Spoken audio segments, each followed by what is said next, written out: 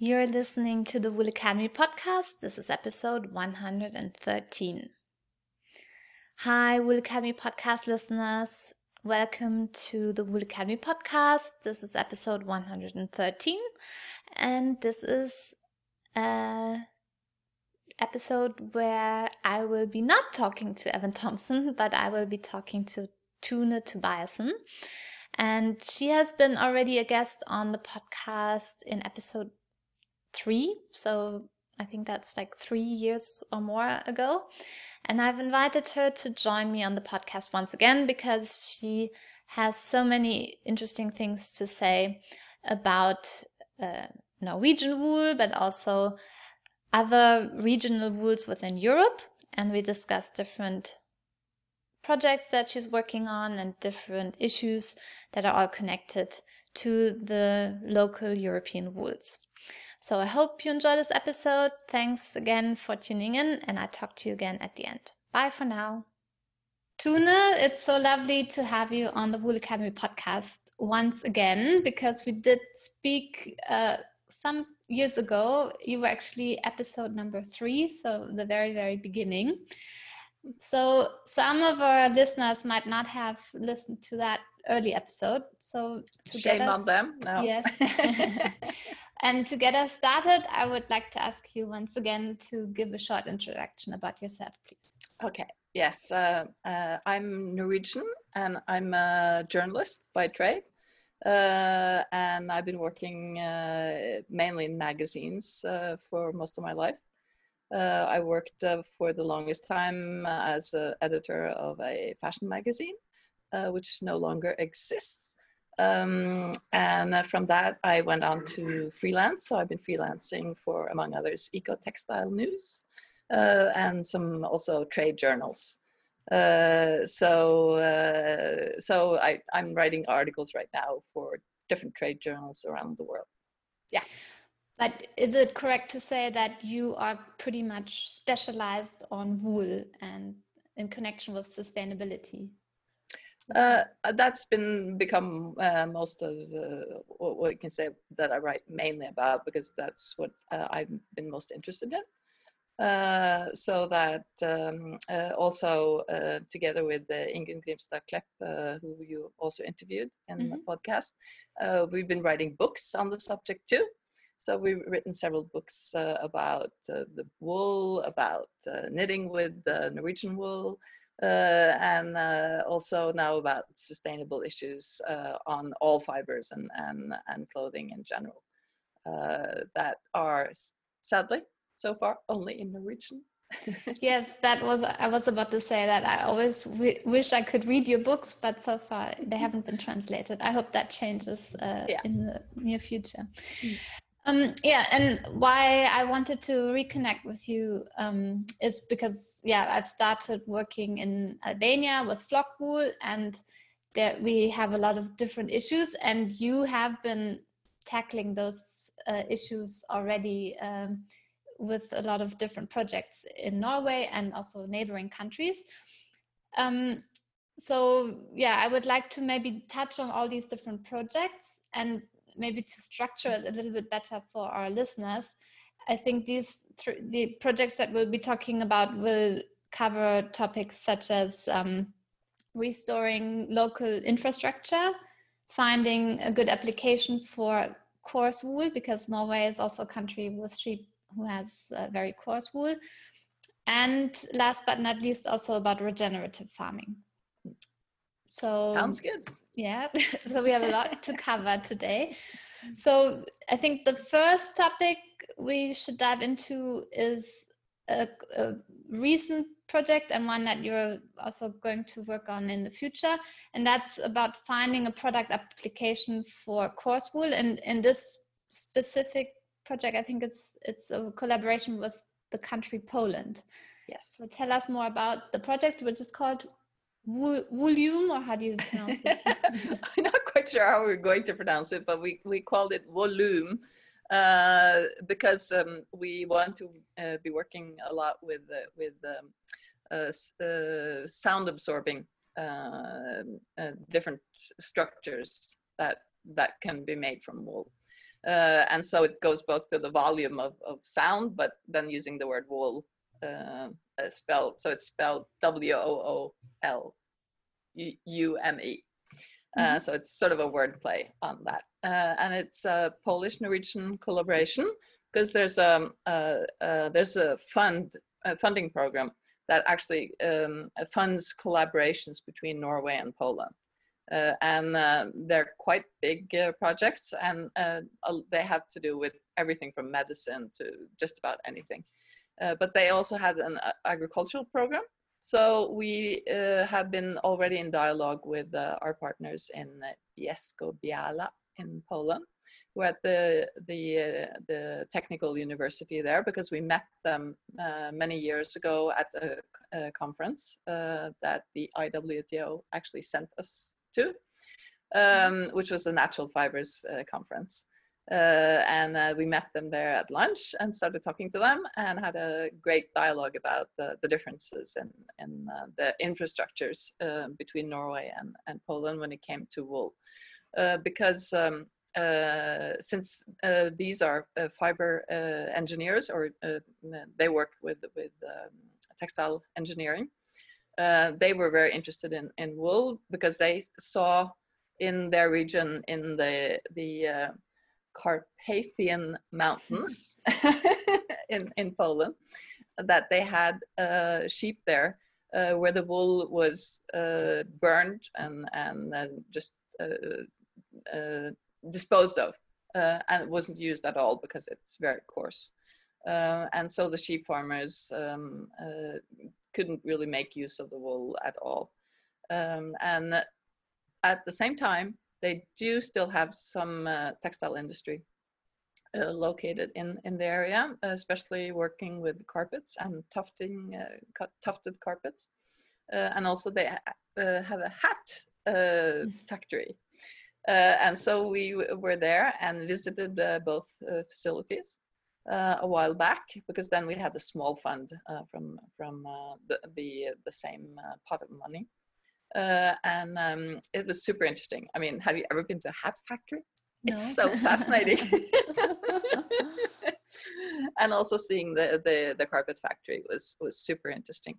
But they, of course, used imported raw materials. And this is sort of the big thing all over Europe, you know. They've been using imported fibers when right next door are sheep farmers who are actually throwing away all their wool. And this happens in Denmark, this happens it's been happening in Sweden, it's in Finland, everywhere, more or less, except the only countries that really have a good infrastructure if you look at Europe today, are Norway, Iceland, UK, and Switzerland. Mm-hmm. Who still have a good functioning infrastructure. And for some of these countries, it's privately owned and operated, for example, in Switzerland and Iceland. While in the UK, you have the organization, of course, that handles this, the British Wool Marketing Board. Well, in Norway, we have two operations who handle this. So one is private and the other is a farmers cooperative. So in Poland, there was no infrastructure whatsoever. So the project then goes to looking at how can they find good applications for the coarse wool into products where they don't need to import fibers from the other side of the world just because they don't have the infrastructure. So they need to, to build up a value chain locally that can handle this. This is something that's now starting to develop in different countries. In Sweden, they've started working with this, where they started up a scouring mill on Gotland. So that, and I've just been talking to a lot of Finnish different companies and actors in the value chain. And they're starting to ask for the same thing there, and they want they would like the government or the authorities then to get involved, because it seems that at you need some sort of funding at some point in time, because machinery, a scouring mill, or set up for a woolen mill, it's not cheap, you know. Yeah. So you really need some sort of either government backing or EU backing, or somebody who can step in and help out. Luckily now we are seeing a change in the whole way that the EU is talking about this local, the need for local, using the local resources better, and they're mainly talking about it when it comes to food, of course, because they see agriculture as food and only as food. Well, they're sort of blind to the fact that agriculture and farming offers other products that can be used for other functions. So it's sort of telling them that you have to remember that actually the landscape can give you other services and other products. And so in the volume whatever you call it application, we stress this a lot. And we actually got top marks for the application. We got like the highest marks. Yeah, so we were super proud. So the project will go to them using the resources that you have available in the best possible way, instead of what seems to be the thinking of most industry today is, okay, I'm going to produce this thing. Where can I find the cheapest resource to make it? And they don't really look at the resource itself as you know, what can it offer and what can you make from it. So it's going the opposite way around. It's saying that, okay, we have the resource, what can it be used best for? And of course, if you're doing wall hangings or something that is going to absorb sound, it doesn't matter how coarse the wool is, really, you know, because it's not next to your skin, and you're not going to be touching it or anything. It's just going to be there, you know, as something decorative, and something that because I don't know if you know this, but the hearing problems is a very serious physical disability that is growing, because people are listening earplugs all the time, loud music, and so and especially here in Scandinavia, where we have very sort of raw interiors with very little textiles, because it's you know, the Scandi look is very naked, very popular, yeah. very popular, minimalistic as well. Minimalistic, and hard surfaces mainly, you know, and that means that the sound is just bouncing around because it has nowhere to go. So if you go to a restaurant, for example, in Oslo, you can hardly hear what they say on the other side of the table because of the lack of sound absorbing elements. So that we've been also in contact with a lot of interior decorators and interior architects, and they are very much aware of this problem and want ways to deal with it. So there's a market out there, and there's, you know, there's some products that are today filling that void and offered, but I think there's room for much more. And I have two questions with that. So the first question is, why did we somehow lose this expertise of making use of very coarse wool? Because probably in the past people did do something with the coarse wool, but then it seems now like nobody's interested in coarse wool, nobody wants it, and nobody has an idea what to do with it. So why do you think that happened? I think it's part of the way the industry has sort of specialized itself and developed and become this global industry, and a very global market, where price has been super important, but also, of course, wool has been the importance of softness has sort of become the mantra of you know, wool isn't itchy, you know, this isn't itchy wool, and it's like there's wool has always had this sort of, yeah, but it's itchy, you know. But it always depends on the what you're using it for. If I'm wearing a Kari Traa top now, which I'm sure you recognize. I think you have one of them Yeah, I have too. the same in blue, yes. Yeah. I have them in all colors. That's next to skin, and that has to be something that is below 28 microns for you to actually want to, at least most people, we all know that Ingun can wear anything next to skin. But most of us prefer something that is around 18, 19 microns when it's next to skin. But wool can be used for so much more, and especially in the interiors. Mm. And then my second follow-up question is, so how did you go about, I mean, you now kind of decided on the wool panels, like for the acoustics, but how did you, find that product application? And will there be more research maybe to find other applications? Because that's mainly because they have this factory that produces the carpeting and tufted carpets in the city area, so it's the direct link to what industry actually exists there, but at the same time they also want to look at other applications, for example with making mats that you can put out in nature in fields to add to the and that would be the courses of the wool that is full of vegetable matter that is just you can't use it for anything, so that nothing becomes waste. And so that will bring it back to the agriculture. So that's then like fertilizers. Yes, exactly. Bringing nutrients. Yeah. So and some work has been done already on that. So it's not it's not a completely new idea that nobody else thought of. It's being done, and it's also here in Norway they've been using the wool that is full of vegetable matter that is just dirty and just that the industry doesn't even want to look at.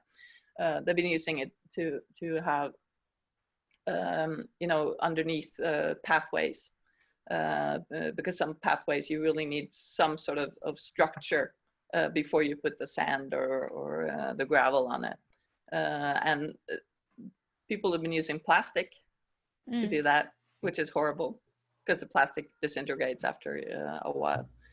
So now they're looking at wool as an application for that. Okay.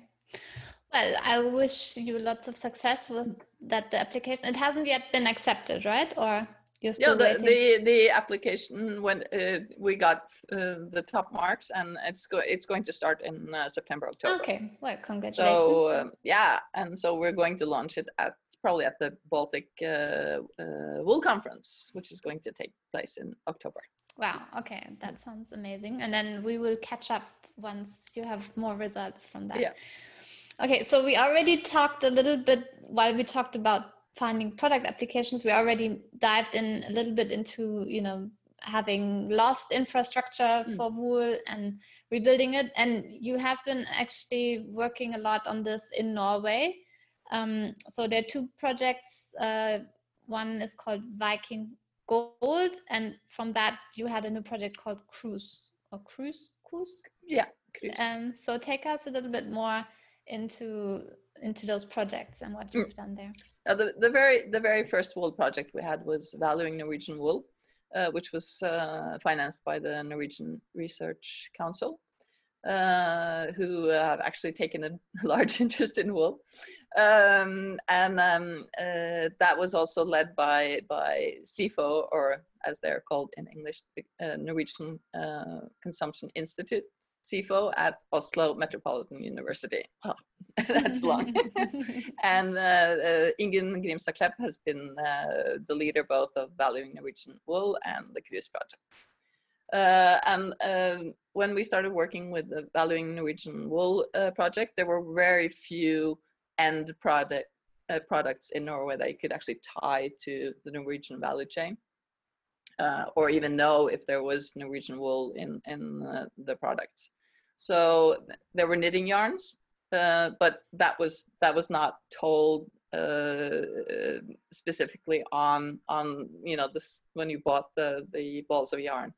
you had to really look and delve into it, and so it wasn't lifted up in any way. Also, there were some sweaters from Dale of Norway, that had Norwegian wool, but aside from that, there was hardly any products that you could find with Norwegian wool, except for maybe some throws from different companies. So even the Norwegian sweater wasn't made of Norwegian wool? Not necessarily, yeah. No.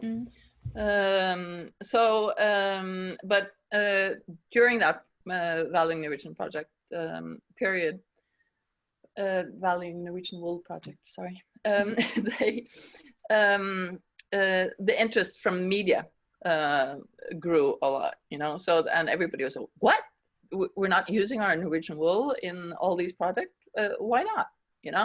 So, and what they'd seen from Norilia and Fatland, the ones who collect the wool in Norway, was that the amount of wool used in Norway was just going down, down, down, and the amount exported was going up.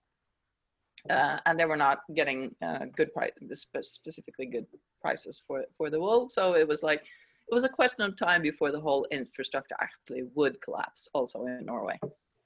And that's one of the reasons why Ingunn wanted these projects, and she'd been trying to get projects like this for many years before we got the Valuing Norwegian wool project. And when that ended, we sort of came to an end point where we had an exhibit, and we were, trying to find different projects that we could use in the exhibit, and we found, a few things that we could have there. But we had identified that the Norwegian sheep farmers were very interested in actually having their wool end up in good design products that they could be proud of, instead of just the wool disappearing into this big hole where they didn't see the results in any way, because it's like they're doing all this work, and for what? And so we decided to apply for some funding from, it was an organization called Creanor, which was the creative industries in the Nordic region. And it was funded by the Nordic Council of Ministers. And they generally gave money to cultural events. Like if you want to do a poetry festival, you'd ask for funds from them.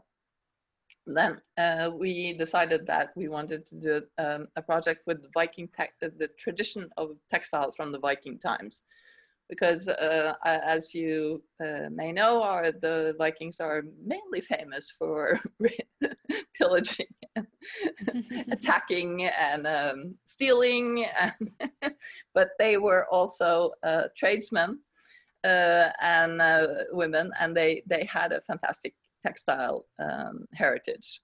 Okay. They were master weavers. I don't know if you know that the sails on the Viking boats were either silk or wool. Oh, I didn't know. And if they were in wool, they were not naturally water repellent because of the very coarse outer wool from the Viking sheep, the old breeds. So it would soak up with water and get very heavy. It would actually... yeah, it would just sort of run off because of the very, very coarse fibers. And also they sailed around in open boats, which, rain would come, the water would splash over them. So they needed wool as protection for themselves. So there's a rich history of how, they did cover themselves with their times raincoats, sort of, So we went into this and started studying it from the archaeological perspective, because they did find a tunic that melted out of a glacier, because all the glaciers all over the world are melting now because of global warming. And so they found the tunic from year 400 that was whole. It had been frozen in the ice since year 400. And it was in a diamond twill weave. So then the archaeologists that we worked with said that, that was a very usual type of weaving pattern in Viking times. So we decided to use the diamond twill and developed a completely new material that we called Viking gold. And that is woven then in this diamond twill, so that they sorted the wool on different shades. So you get a sort of grayish shade, and then you get a whiter shade, and then they wove it in the pattern, so that if you hold it different angles in the light, you will see the diamond twill pattern emerge, and it's super nice. And everybody who sees this like falls in love with the material. And we had some designers work with it and make some clothing with it. And I don't know if I should tell you a secret, but the material is going to be part of a TV program that they're going to film this fall.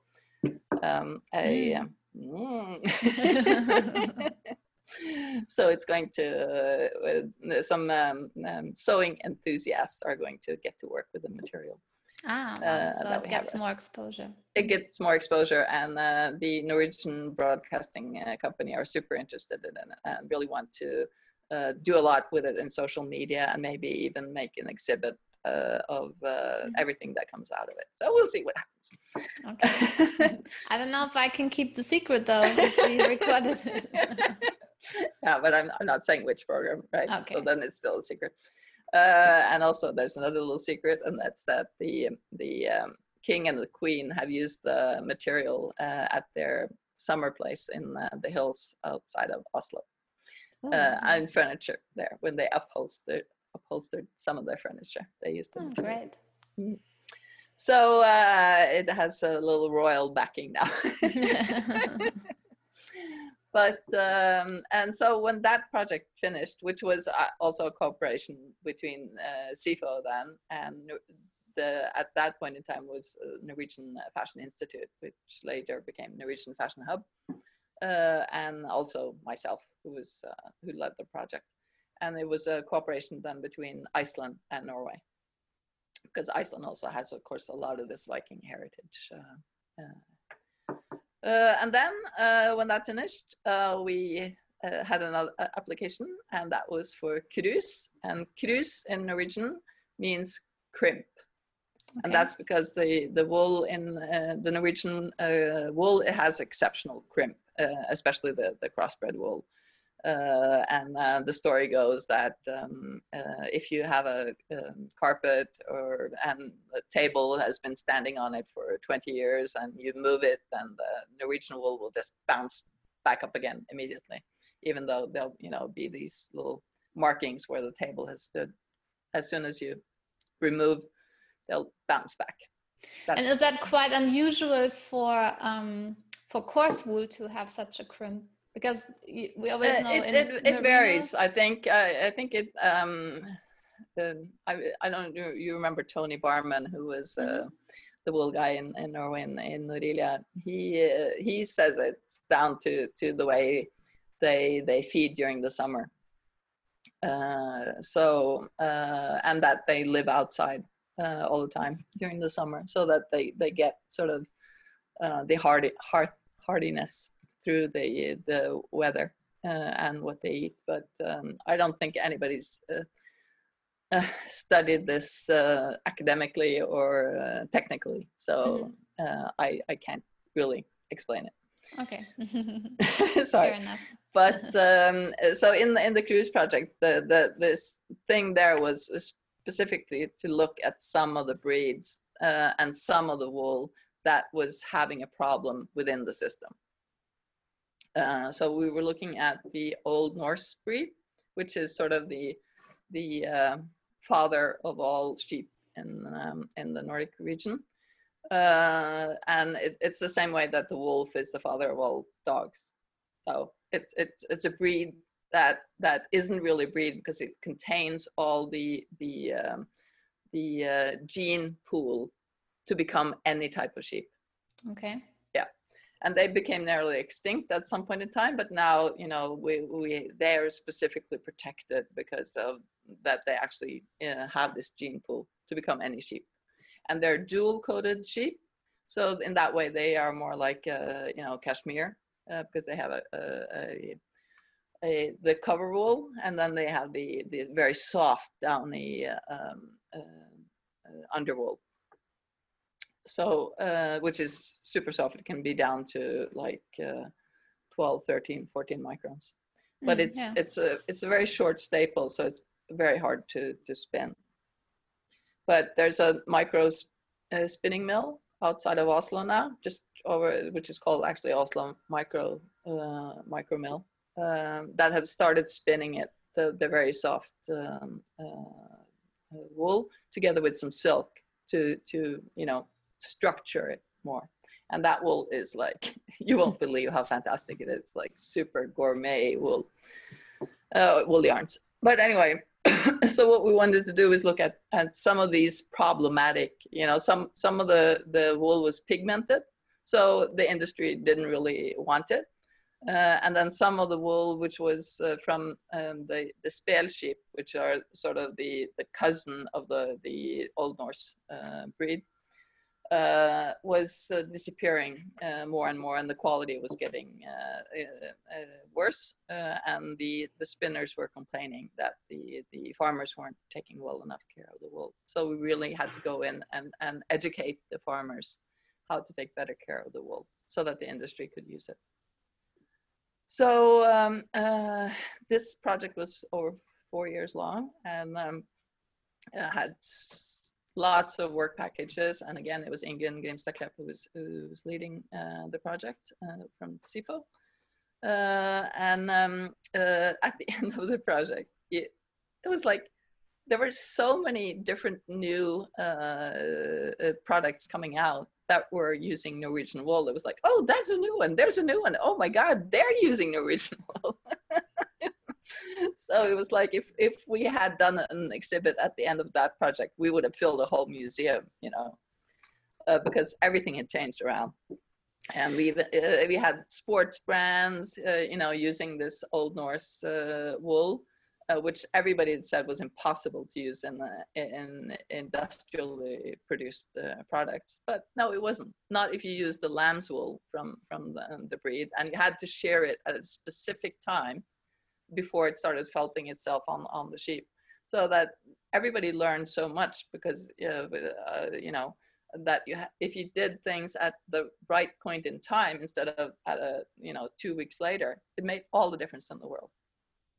And so both the farmers and everybody throughout the value chain has learned so much now, that all this knowledge had disappeared, because everything had become just mechanical, and things were done in the same way, and anything that was problematic you didn't do, instead of actually looking at it and figuring out, if you do it this way instead of that way, it could actually work. So was it a matter that the industry, although you had the luxury that all these different actors of the supply chain were still there, but they weren't talking to each other enough? It was, you had to create, the spaces and the room where they weren't necessarily competitors anymore, but where they could actually talk together and say that, I've been wondering, have you been thinking about this? And not be afraid that their ideas would be stolen, that it would be all about cooperation, and that everybody would win if you started that type of dialogue. So it was creating platforms and networks that actually function for the industry, and I think that's what was the major takeaway from the cruise project, was that if you don't have that type of cooperation, you're not going to get anywhere. You really need for everybody to talk and be honest about their where they're failing, mistakes they made, because you learn so much from your mistakes, and be honest about it and say, we tried this route and it didn't work. Yeah. And I guess also changing back, because they've been getting used to maybe always importing wool and doing it certain way, and then you have to actually make that decision to change and do it differently again. Yeah, and we saw that specifically with, for example, there's a weaving mill in Lillehammer, called Gudbrandsdalens Ullvarefabrikk, which is a woolen mill in Gudbrandsdalen. And they had only used imported wool for forever and ever. And when Ingunn and I visited them so many years ago, they were like, we walked into the meeting room and they were like, now we're going to explain why we can't use Norwegian wool. We were like, that's not why we're here, but okay, tell us. And they gave us this spiel for like 15 minutes about that. It wasn't white enough. There were too much vegetable matter. It was everything was problematic. And now suddenly they're using Norwegian wool in the textiles for the national costumes. And it's there's not really any major problems. Oh, great. Well, that's a true success story there. Wonderful. And because you're all about wonderful names of your projects, we have another great name that's called Amazing Grazing. Yeah. And that looks more at regenerative farming. So let's dive into that one. Yeah. Well, we're working on that application right now, so we don't know. We already sent it in once to one call for projects, and it was rejected there. But I think we understand why it was rejected, because it didn't really fit the call really well. But this call is about rangeland grazing and how to use what you could probably call it, feed mileage in a way of thinking, because in most modern industrial farming, you're importing a lot of feed from soya, for example, produced in the Amazon, and we all know that this is not the way to do it, because they're mowing down the trees in the Amazon to build a large production, areas for soy, and this is not gaining the world at all. So my husband is leaving for a run, so I just have to wave goodbye. We're at our cabin in the mountains, so yeah. But anyway, so we especially sheep in Norway are graze in the mountains and in the hills and in the forest and along the fjords from May and until late August. And so that is one of the reasons why we have a cultural landscape still here, and that we can actually go, into the mountains hiking because they are taking care of the landscape. And we see now more and more that even they're sending the cows into the mountains and the hills and the forest much more than they have the last maybe 20 years, because Norway was sort of growing over, it was becoming less and less accessible because plants just go crazy if they have a chance. But if a cow or a sheep or a goat comes along and grazes them, then you're also working with the natural carbon cycle.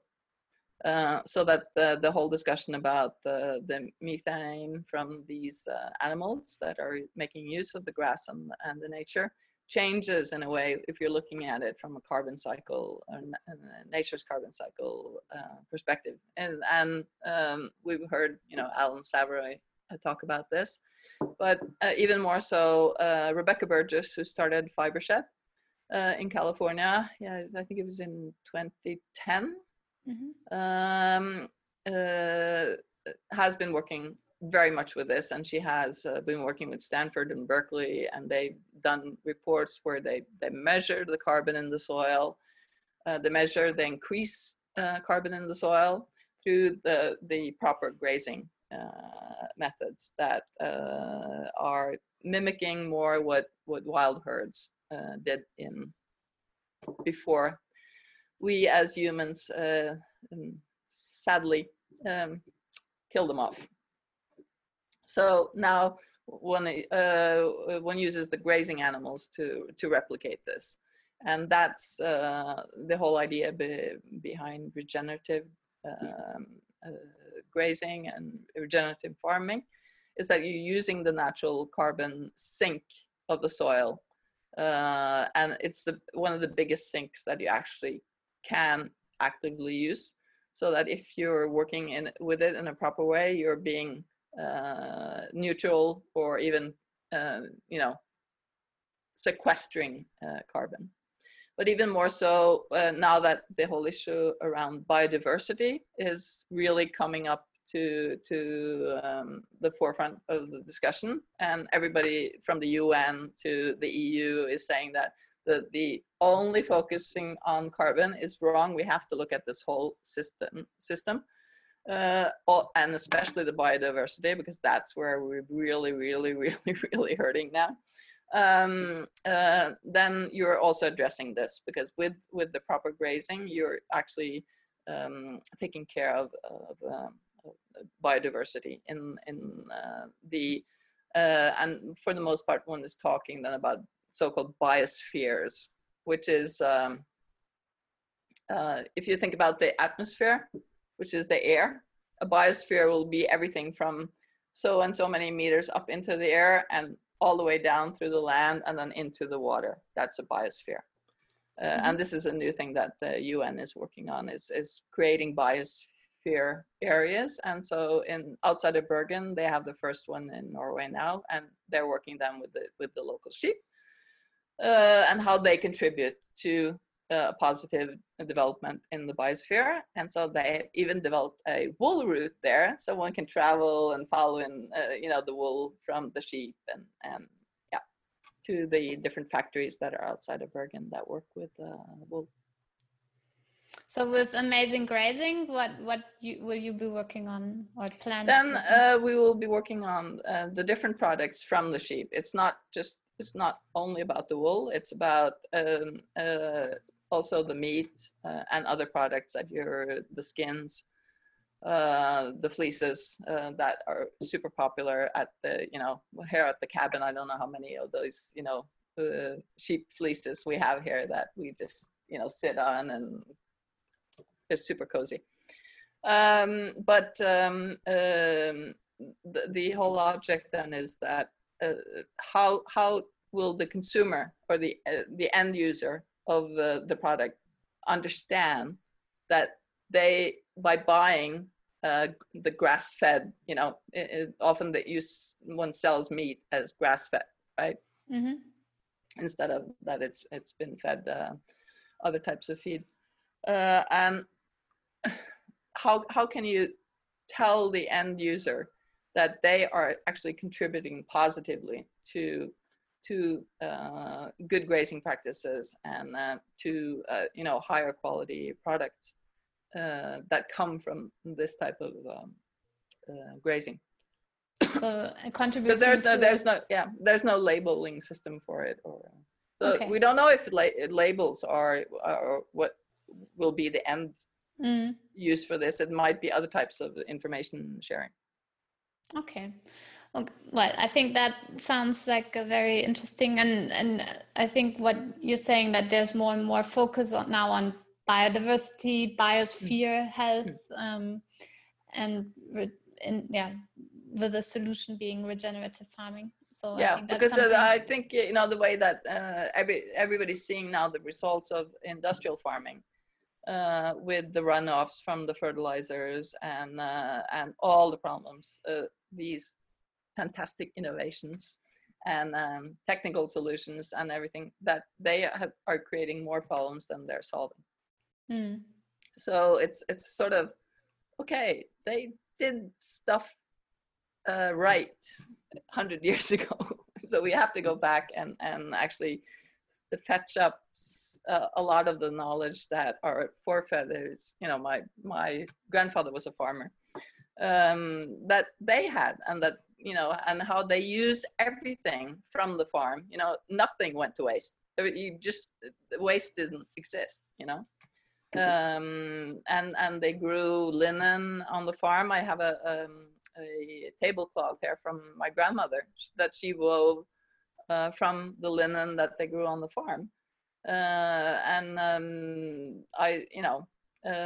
the wool sweaters that my aunt knitted, and they're still around 50 years after she knitted them.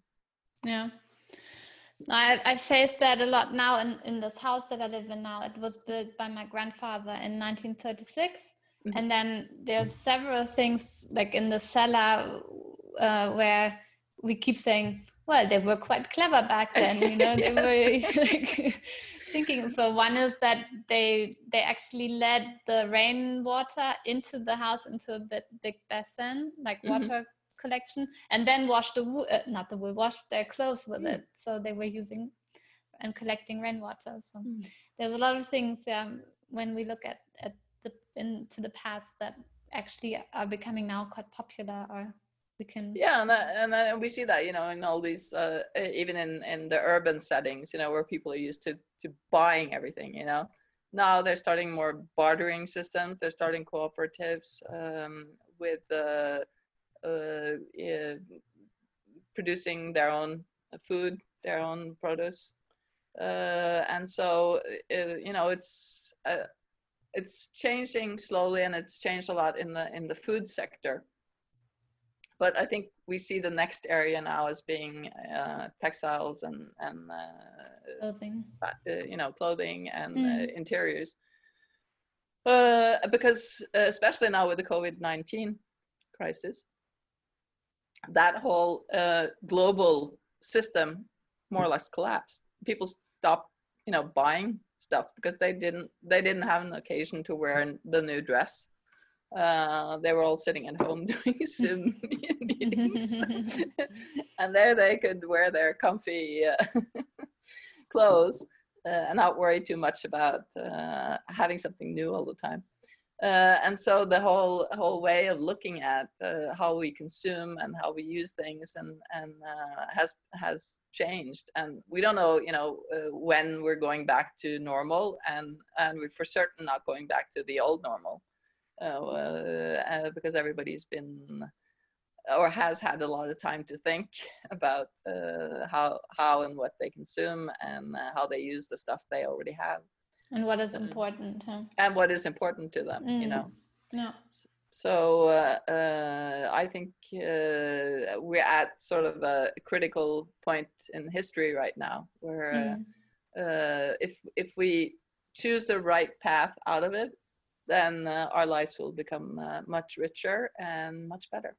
Yeah, and that actually leads quite well into the last topic we just want to touch on quickly, and that's that you are a member of the Union of Concerned Researchers in Fashion.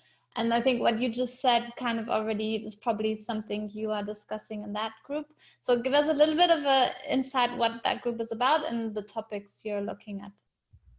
Yeah, it's a group that was started by Kate Fletcher, who's a professor in the UK and rather famous because she's written several books about sustainability, and she's been part of we've been very privileged because she's been part of the Cruise project,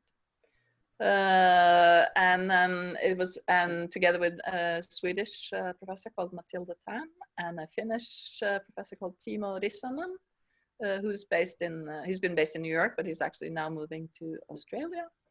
And Linda Gross, who is based in California, who's teaching there at the university. And she used to work with different design companies. She worked with Esprit for many years and has very lots of knowledge about the whole value chain and working with natural fibers. And so why we started this organization was sort of a very frustrating moment. I think a lot of people remember when the Global Fashion Agenda held Copenhagen Fashion Summit some years back and issued the first Pulse report, where they said that one of the main takeaways from that report was that we all have to start wearing recycled plastic. And we were like, no, we don't. We really don't have to wear recycled plastic at all. We need to talk about something that is for many uncomfortable to talk about, and that is degrowth. We need to consume less because the whole fashion industry was just growing in leaps and bounds. Of course, COVID-19 changed that drastically with all the problems that has resulted in. But when it comes to the whole degrowth discussion, it's not about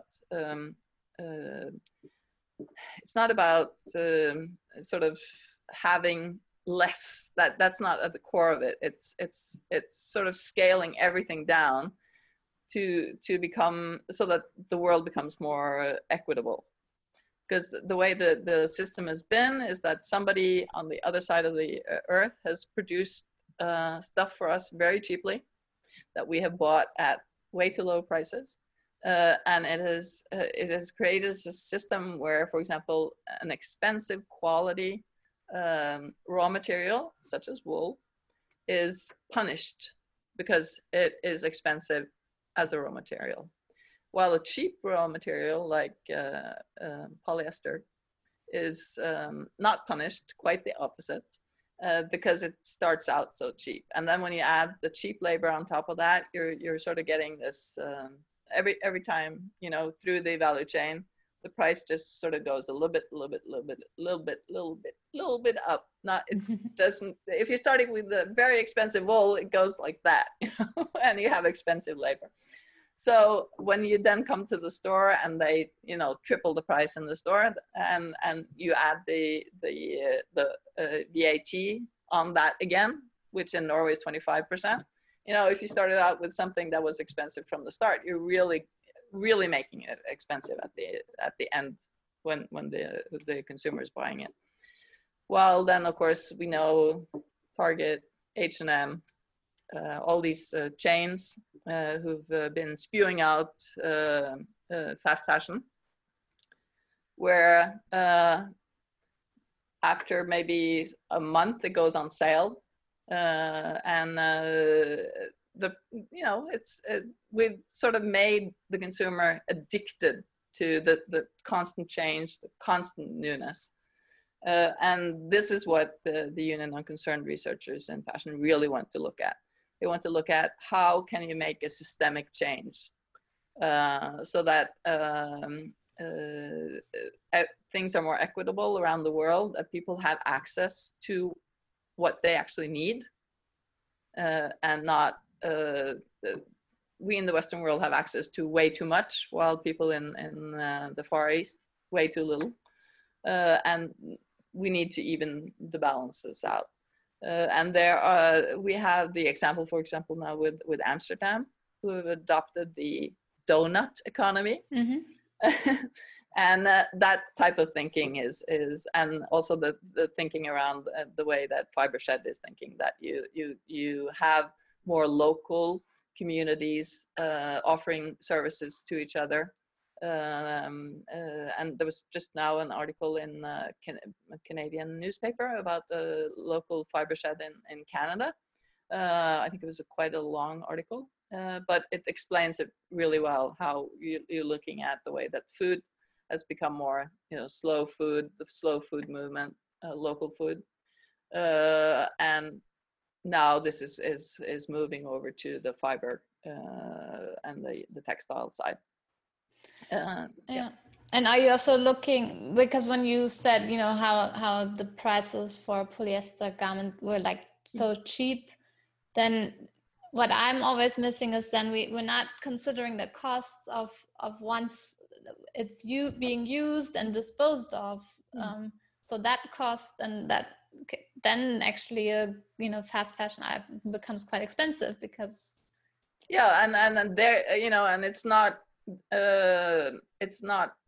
the company paying that price now. It's and it's the earth paying the price. And of course we have Kering's environmental profit and loss sort of way of putting a price on everything, but that's not necessarily how to do it. It's more that maybe it's extended producer responsibility, that they have to take their, excuse the expression, shit back if they're first producing it, that they are the ones who have to become responsible for it. And of course, in a way, then that feeds into that. Of course, recycled polyester is going to be the next big thing, because they're going to be getting a lot of polyester back. And so, of course, the whole idea with the circular economy, that keeping the plastic always in use, seems like a good idea, except for one thing, and that's the microplastics. Because if you're constantly keeping this plastic-based or oil-based raw material in use, you're all the time adding to the microplastic problem, until they solve that, which we at this point in time don't know when will be. Because it's not just the laundering, of course, it's also just wearing the clothes, because they sort of just, clothes lose microfibers all the time. This wool top will lose a lot of microfibers, but they're wool and they disintegrate. Yeah. So that's a difference. But so, scaling things down will solve a lot more problems than keeping the polyester in use and recycle forever, which just it doesn't do anything about the volumes. These huge volumes of clothing that they're just being spewed out, and now you have this, all the clothes that weren't sold because they didn't hit when they were supposed to hit the stores, and then they suddenly became unfashionable a few weeks later, or a month or so later, or 2 months later, when they finally could arrive at the store, which then goes to show how broken the whole system was. Yeah. Somewhere I read that, and maybe you have the correct number, that we actually right now have produced enough clothes for the entire world to clothe itself for the next 30 years or something like that. Yeah, I'm really bad on numbers. Yeah, but I'm sure, it's like, I was in a meeting the other day where somebody suggested, we should produce a T-shirt, so that so and so much money from the proceeds of the sales of the T-shirt would pay for this and that, and to solve the problems. I went, the world doesn't need another T-shirt. Enough T-shirts to last us several lifetimes. Yeah. Okay, Tone. So you said you're not good with numbers, but you are good with words. That's why we have all these wonderful projects that not only have a great name, but also great content. And thanks so much for sharing all of that with us today. I will make sure to link to all the different websites, but maybe just name one. Which one would you say is the best one to read up more? Right now, I think Union of Concerned Researchers in Fashion, they have a website. They're going to create a new, much better website after a while, but I think there's a lot of interesting things that are posted there. And also Fibershed, their website, which is full of fantastic information. Okay. Yeah. Perfect. So thank you so much, Tone, for your time and sharing all these insights with us. And then I'm sure we'll catch up in some time again. Yes, and thank you, Lisa. Thank you. Bye-bye. Bye. So I do hope you enjoyed our discussion, which was a little bit longer than our previous episodes, but I think there were so many helpful insights that you hopefully enjoyed it all the way to the end. If you want to find out more, then head on over to the show notes at elisabethvandelden.com/113, and I will be also linking there to all the different projects we discussed and websites, etc. So you find it much more easier to find everything we discussed. I hope you will join us again in 2 weeks' time, when I will be talking to John Parkinson. He runs a recycling business where he makes out of old wool garments recycled wool yarn. And yeah, that was also a very interesting discussion I had with John, and I hope you will be joining us in 2 weeks' time. Thanks for listening, and bye for now.